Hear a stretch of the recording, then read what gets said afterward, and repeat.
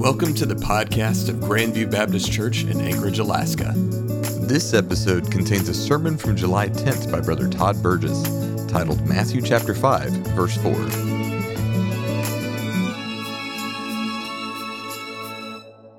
All right, it's good to see everyone here this morning. If you had Bibles, open up to Matthew 5 and verse 4. And I don't know about you, I really love to listen to the kids as they read the scriptures and others as have led and read scripture reading. That's always a blessing. And as we're looking in Matthew chapter 5, what we're looking at is how to live that spirit-filled life, how to be in the fullness of God. And that should be the desire of every Christian, every child of God. And as we've seen, going back to verse 3, we saw the first step needed to live in the fullness of God, to be spirit-filled, was simply to have that, to be poor in spirit. To be poor in spirit. Otherwise, allowing the Holy Spirit in us to bring forth a godly humility. All right? It's not something that we ourselves can create in us. It's something God's Spirit creates in us by us humbling ourselves before God and all that He wants to do. And so we have to allow the Holy Spirit to work through us to accomplish all that the Father has for us to do. And that first step is that godly humility, that poor in spirit. And as I've mentioned, the Sermon on the Mount, these Beatitudes that are being listed here, I really believe they're a process. Now, and it's not a process that step 1, 2, 3, 4, you got to be legalistic about it. But it's a process that when you find yourself not doing one of them, you find yourself not doing all the ones before that. Otherwise, you just didn't all of a sudden sin, folks. Sin just doesn't happen like that. There's a process that takes place in your mind and in your heart that allows that sin to take place. And if we can identify that, that's what's so important. Because then we can learn to trust all that the Holy Spirit of God is doing within our lives. And so now verse 4 here is that second step, if you will, to living out the life that God has for us. And again, these Beatitudes, this is really a look at how God sanctifies us as Christians. And it's a lifelong process. You're not going to hit all of these and be done. Hey, I've met it. No, it's a lifelong process. God will take you through all these Beatitudes in one area of your life. Then you get to where you matured there. And God said, all right, now let's work on this other area. And you're right back at number 1 again. Okay? And that's the way God works. That's that sanctification process. And so in verse 4 it says, blessed are they that mourn, for they shall be comforted. And again, I mentioned that special word, blessed. Being blessed of God, blessed. Now, Matthew uses that word, I think it's 9 times. And we have to understand what that word means. And so blessed, it refers to one who possesses the favor of God. And yes, I'll be emphasizing this word blessed in 9 more messages.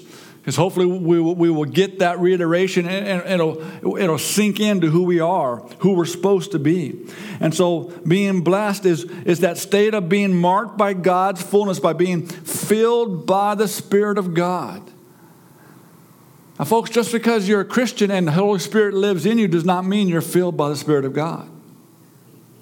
I hope you understand that. Doesn't mean you're in the fullness of God.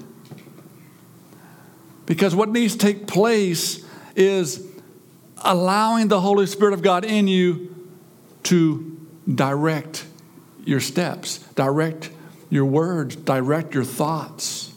That is when you are filled by the Spirit of God, when you are full of who God is. So a result of having the Holy Spirit in us, being filled by the Spirit, is that the believer is indwelt by that Holy Spirit of God, and they learn to be completely satisfied no matter what their circumstances may be. Now, what we're talking about there is the joy of the Lord. You should have God's joy in the best times, the fun times, and you should have God's joy in the worst of times. Paul and Silas were in prison, were beaten in stocks. They were able to sing praises to God.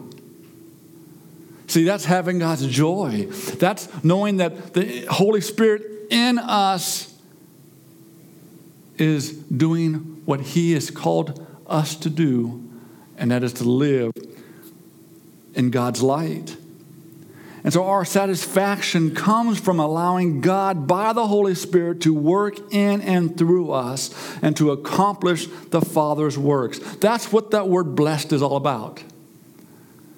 And I don't know about you, I have a hard time living up to being blessed every day as God wants to bless me. And so this is important. We're blessed when we're in poor in spirit, otherwise we have that godly humility. But we're also blessed when we mourn. When we mourn. See, many times I think when we mourn, even in that mourning, God wants us to experience His joy. And I know that's hard to do. The Bible says in John 15:11, "These things have I spoken unto you, that my joy might remain in you, and that your joy might be full." See, John wrote that about Jesus and about what the Holy Spirit does for us. That joy isn't something that's conditional based on things of this world. That joy is conditional based upon our relationship with Christ and how well we are doing all that the Holy Spirit in us is leading us to do, to fulfill that joy. And so what hinders us experiencing God's joy today? Any ideas? What hinders us from experiencing that? What? All right, focus on the wrong thing. Others? Stuff?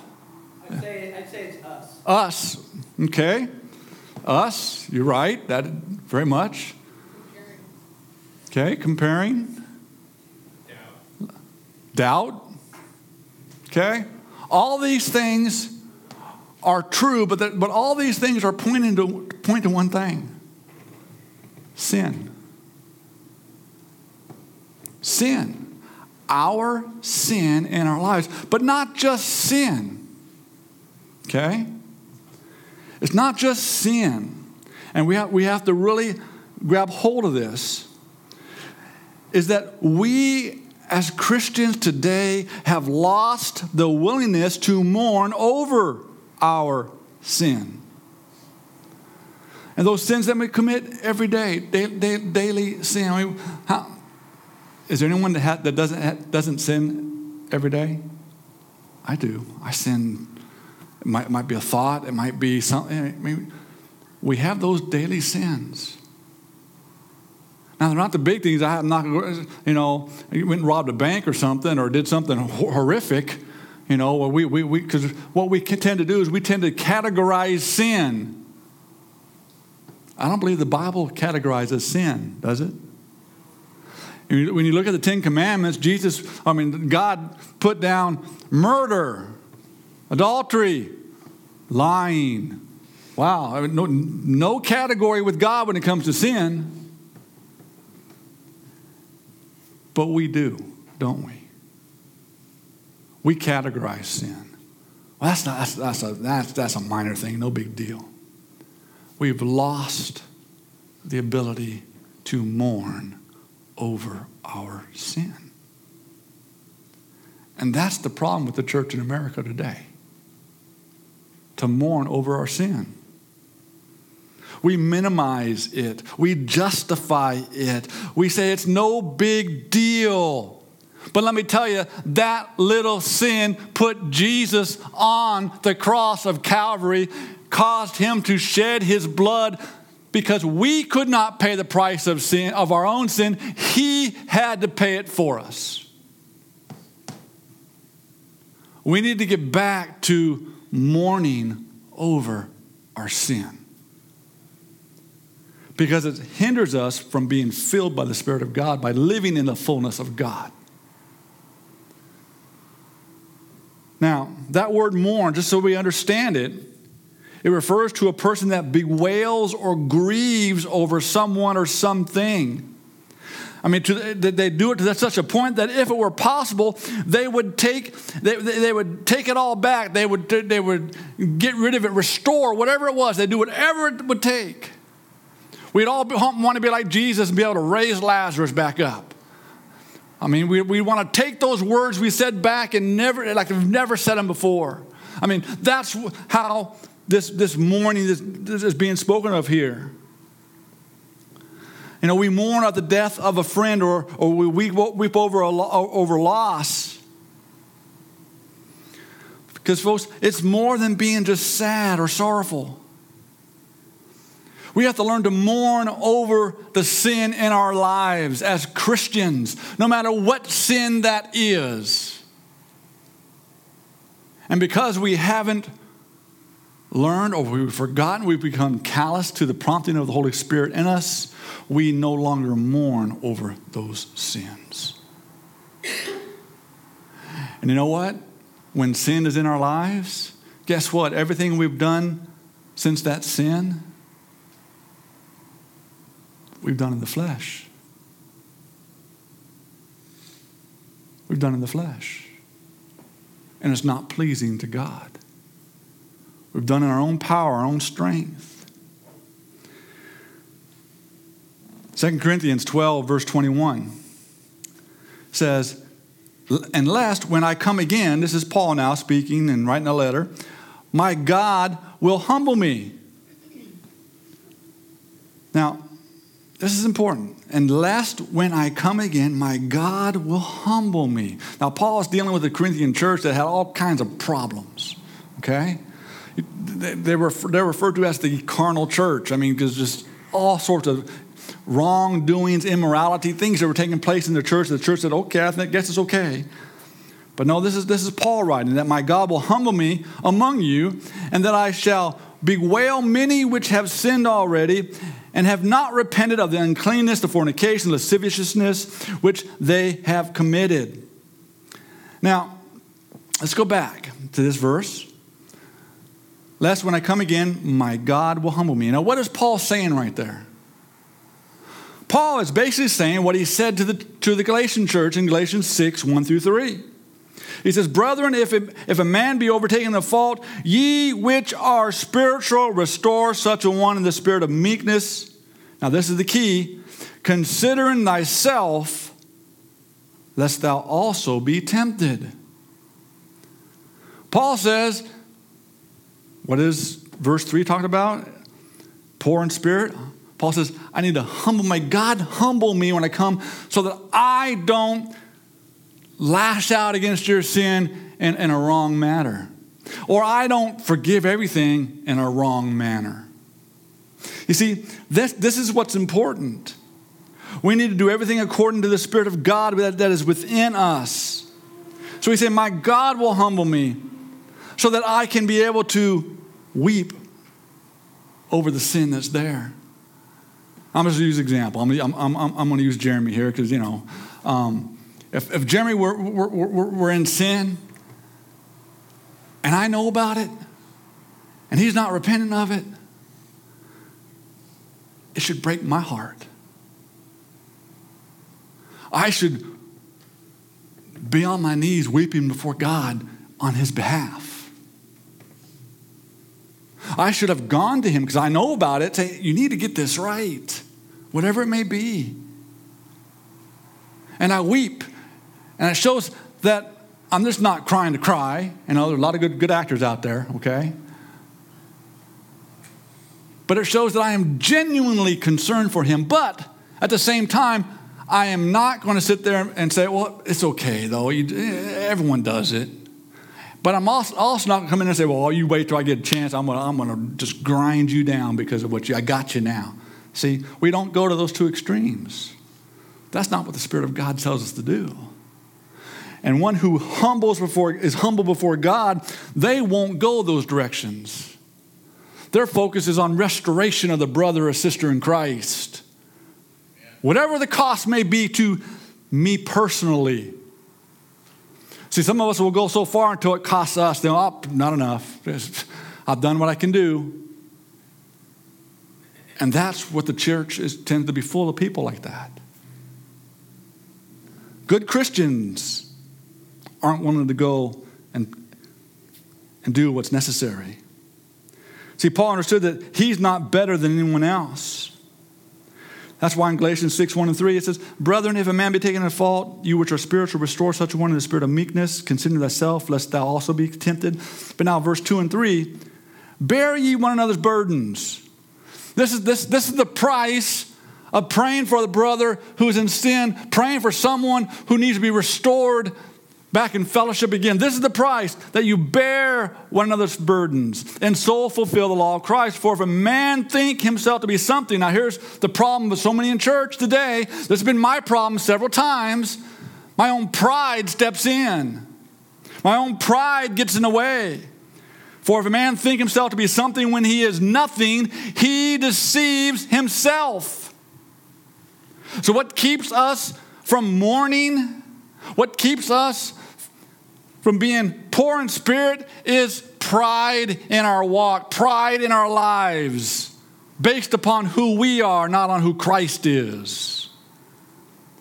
And folks, I see that time and time again in good Baptist churches. Over and over again, we see this. See, how often do we become aware of the sin of a fellow believer, yet we do nothing about it? Take a second. Think about that. In your life, in my life, I had to think about this. How often have I become aware of sin and I did nothing about it? That, my friend, is sin in your life, in my life. By doing nothing about it, we sin against God. Because God has called us to do what Galatians 6:1-3 tells us to do. That is your invitation to get involved in that person's life as a Christian. Because you become aware of it, you're getting involved. That's what it says. That's what has to happen. But too often we don't do that. 1 Corinthians 5:2 says, "And you are puffed up," that's prideful, "and have not rather mourned that he that has done this deed might be taken away from among you." See, that mourning there is important in a Christian's life. It's important. Because when you put that with godly humility, and you put that godly mourning, that godly sorrow that God has placed in us, the Holy Spirit puts within us, it leads us to the right reaction as Christians. We won't go from one extreme to the other, or we want to squash the person that's in sin because I don't like them, now I can get even with them. Or to the other side where we condone what they're doing because they're our friend and we just, it's okay. No, it puts us in a right place because the Spirit of God is within us and is leading us, is directing us, and we respond correctly. We respond correctly. And so we have to come into God's presence with a humble and mournful heart if we are to receive His joy. And folks, I'm here to tell you today, I've seen it in my life. Many times we don't have the joy of the Lord that we're supposed to have is because we're not responding, not necessarily for our sin, but because we're not responding properly when we recognize the sin of others around us. We're not doing what God calls us to do as a body of believers in Christ. And that's something to mourn about.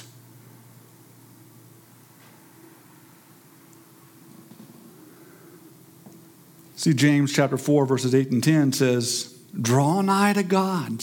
See, here's the remedy to everything I've talked about. Draw nigh to God, and He will draw nigh to you.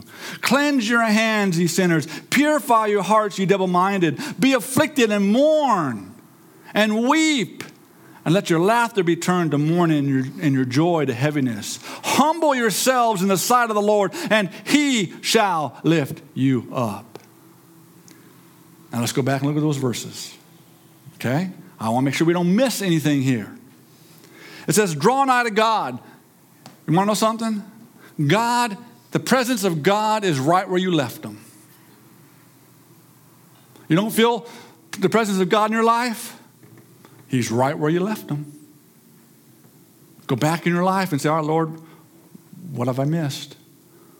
What sin? What am I not doing that I was supposed to do? And you go, and when you begin to pray, you begin to draw near to God, he'll come and say, I'm right over here. And you come over and say, I'm here because you didn't respond over here like you should have. Or you said some things over here to this person that you shouldn't have said. And so I've been right here waiting for you to come back. Because God doesn't allow you to continue forward when there's things in the past that need to happen. He holds you accountable for those things. And you need to get those things straight. Or he's going to stay right there until you do. Whether it's next week, next month, next year, a decade from now, he's right there. He's right where you left him. So when you draw near to God, he will draw near to you, but he's going to draw you back to where you left him. Understand that. And that's a good thing. But you got to be humble to do it. You got to be willing to mourn because he's going to draw you to a place that you don't want to go to. That's why he says, cleanse your hands, you sinners. We've all sinned. We all sin every day. That's why you can't wait till the end of the week or Sunday morning. Lord, forgive my sins this past week, and I'm going to go worship God. That's hogwash. That doesn't work. The Bible calls us to confess our sins, hopefully the very moment we sin. Because I guarantee you the Holy Spirit in you, in me, convicts me of the sin the moment I do it. The moment I think it, he's there. That was wrong. But what happens so often is, it's okay, I'll deal with it later. We minimize it. And if we do that long enough, our list gets bigger and bigger and bigger and bigger. And God says, I'm waiting right where you left me. We need to cleanse our hands. We need to confess those sins. That means you have to identify the sins in your life. One by one. You sinned one at a time as a child of God. You have to confess those sins one at a time as a child of God. I can't remember all those things. You're right, you can't, but God knows what they are. Holy Spirit knows what they are. It may have been years since you've done a real searching, depth, prayerful searching of God. But I guarantee over time, if you're serious about it, God will say, all right, here's the first 5 or 6 big ones that you never forgotten about, but he'll deal with those. And then over time, he'll begin to bring the other ones in. If you stay close to it, he'll continue to bring these other ones in. I recommend you write them down. But then here's the other part. This is the hard part. Confessing sin sometimes can be very easy. But to show true confession, it says, purify your hearts, you double-minded person. Purify your heart. You know what that means? It means go back. You've confessed this sin. I've wronged Jeremy. I've confessed it before God. I don't want to go to Jeremy, though. That's what the Bible says. If you wrong someone, you need to go to that person. Don't send them a text. Don't call them on the phone unless they're out of the state. And that's the only way you can get hold of them. But you need to go to them and say, I was wrong. They may have been 90% wrong and I'm 10%. I don't care. You can't do one of these confessions where I'm here to apologize to you for everything that you did to me, but I'm here to apologize for you. That is garbage. That is garbage, folks. You go up to that person and say, look, I said this and I did that. I am so sorry. And you never even bring up what they might have done. Because that's not your place. God has to work on their heart. You deal with what you did wrong. And here's an example. I love Zacchaeus. I'm sorry, I just do. See, Zacchaeus, he cleansed his hands and he purified his heart. You want to know how he did that? Well, he said, Lord, if I've wronged anybody, I'm sorry. I confess that before you. But to prove that I'm genuine, Lord, if I've wronged anybody, I'm going to go to that person. I'm going to pay them 4 times what I took from them. Now there is real confession. So if you borrowed someone's lawnmower and broke it down, well, I'm sorry. Here you go, you piece of junk anyway. About ready. No. Go buy them a new one. Here you go. You know what happens? God begins to do miraculous things, not only in your heart, but in the hearts of those around you. See, not only do you identify the sin, but you right the wrong that was done, even though it's going to cost you. King David said, no, I can't take this vineyard. I can't do that. This is for God. I can't sacrifice anything that hasn't cost me something. You can't bring anything to God unless it's cost you something.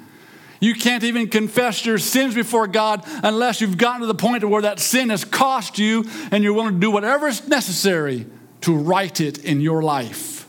Then God says, I can deal with that. That's why the Bible says here in this passage in James 4:9, it says you have to learn, you have to be afflicted, you got to be mourned, you have to weep over your sin. And again, that's what we as church, as Christians in America we've either not been taught, we just haven't done. We haven't done.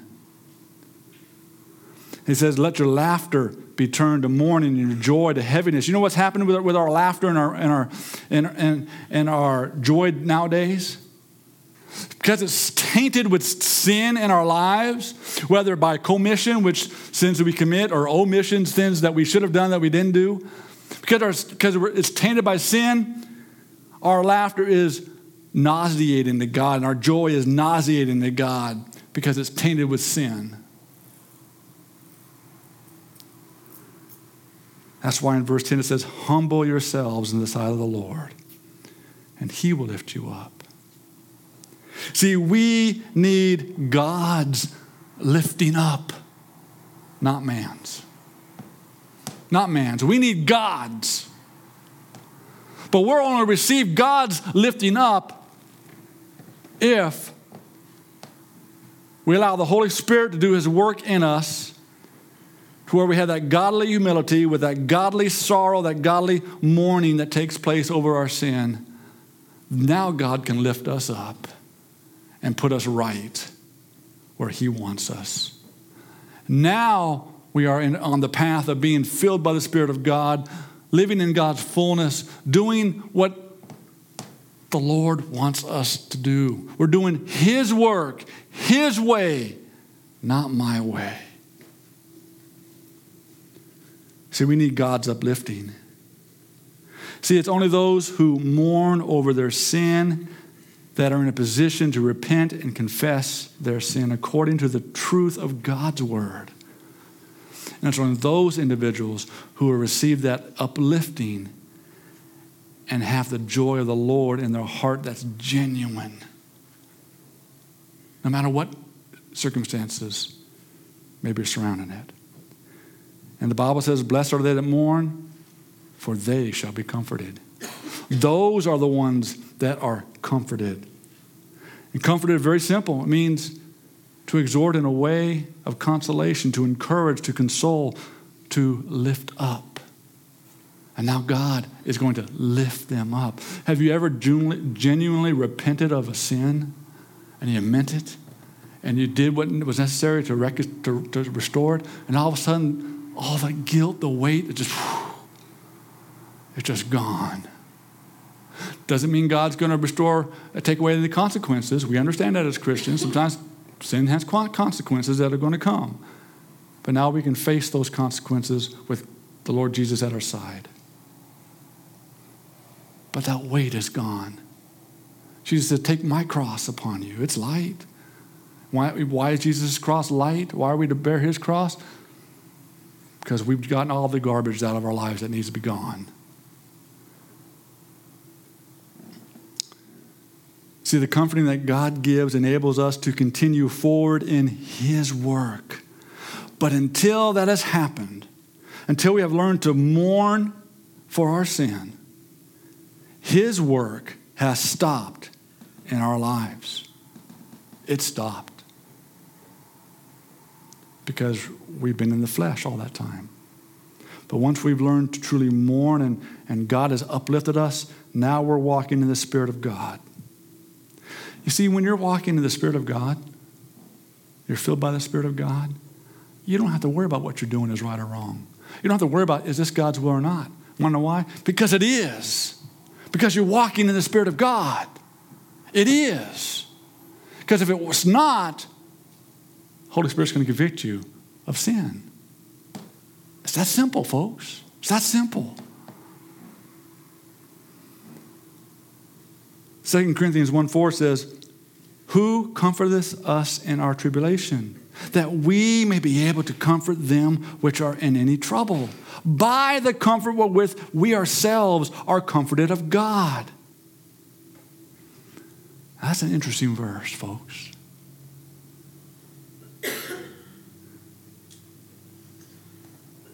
We can't comfort others until Christ has comforted us. That's what it says.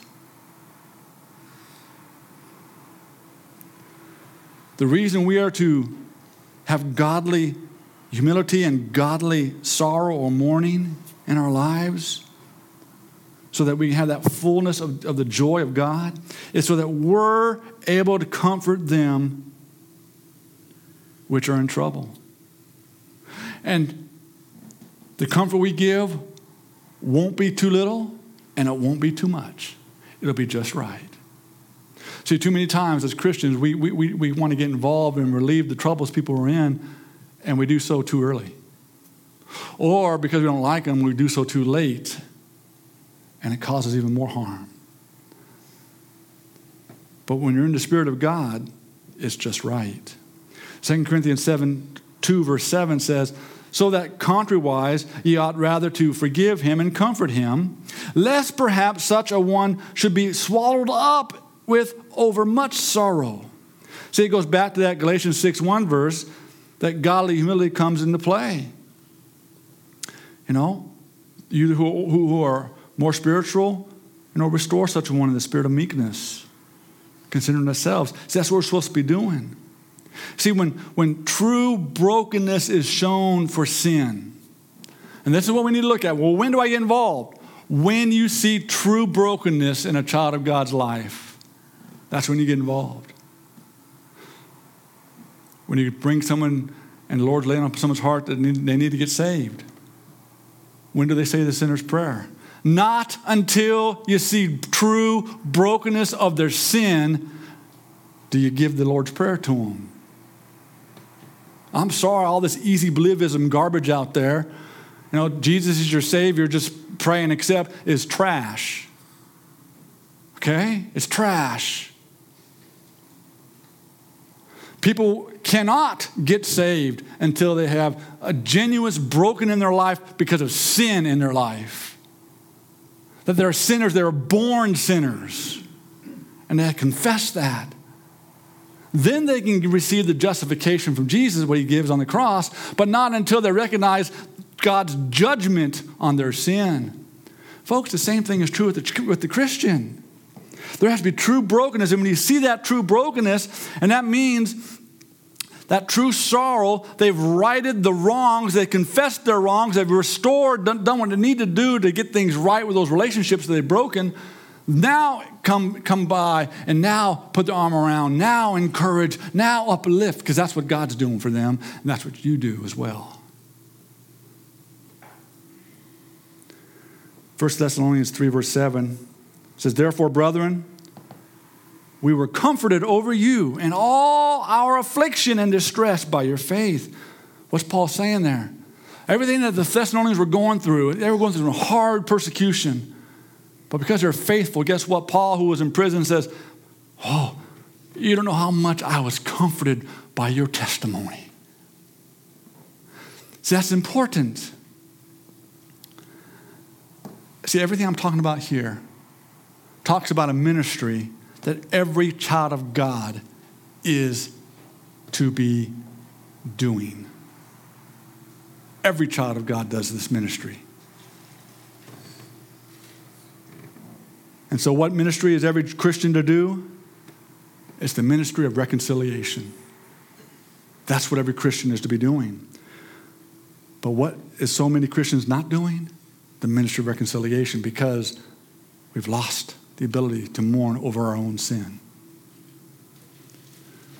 See, this allows you to do the ministry of reconciliation for those around you because your heart has been cleansed and your sins have been forgiven and you have been restored by God. You have been lifted up by God because you've done what you're supposed to do.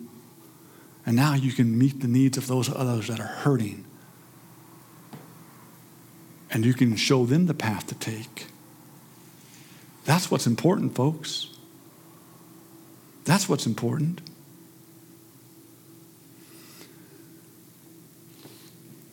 You don't have this passage on the screens, but 2 Corinthians 7 and verse 10, as soon as I turn to it, is a very important passage of Scripture. You know, I always wonder why things go so slow sometimes trying to turn a page. It says, "For godly sorrow worketh repentance to salvation, not to be repented of, but the sorrow of the world worketh death." See, godly sorrow, that is what we're looking at here. It's not a sorrow that you can create, just like the humility that talked about the poor in spirit is not a humility you can create or I can create. I can't create this godly sorrow, but God can create it within me. And then I'll want to do the steps necessary.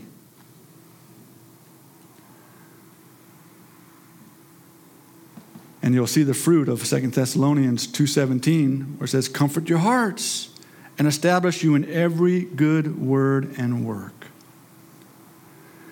See, this is where we see the fruit of the Spirit. And we experience that divine nature of God in us, where our joy and our laughter are pure before God, because our hearts are pure before God. We have mourned over our sin. We've humbled ourselves. And God now is able to do in us something he could not do before. He can do it now. So let me ask you a question. Is this the relationship? Is this the relationship that you want with Jesus?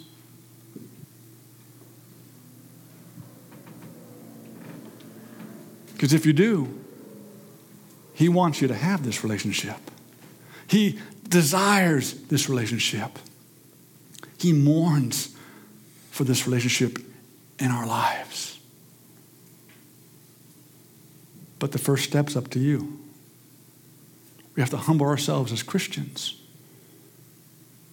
We have to right the wrongs, admit our sins, begin to mourn over the slightest sin in our life. And then God, through the Holy Spirit in you, can begin to do his work. But until then, it'll be the same old, and nothing's going to change. Let's stand and pray.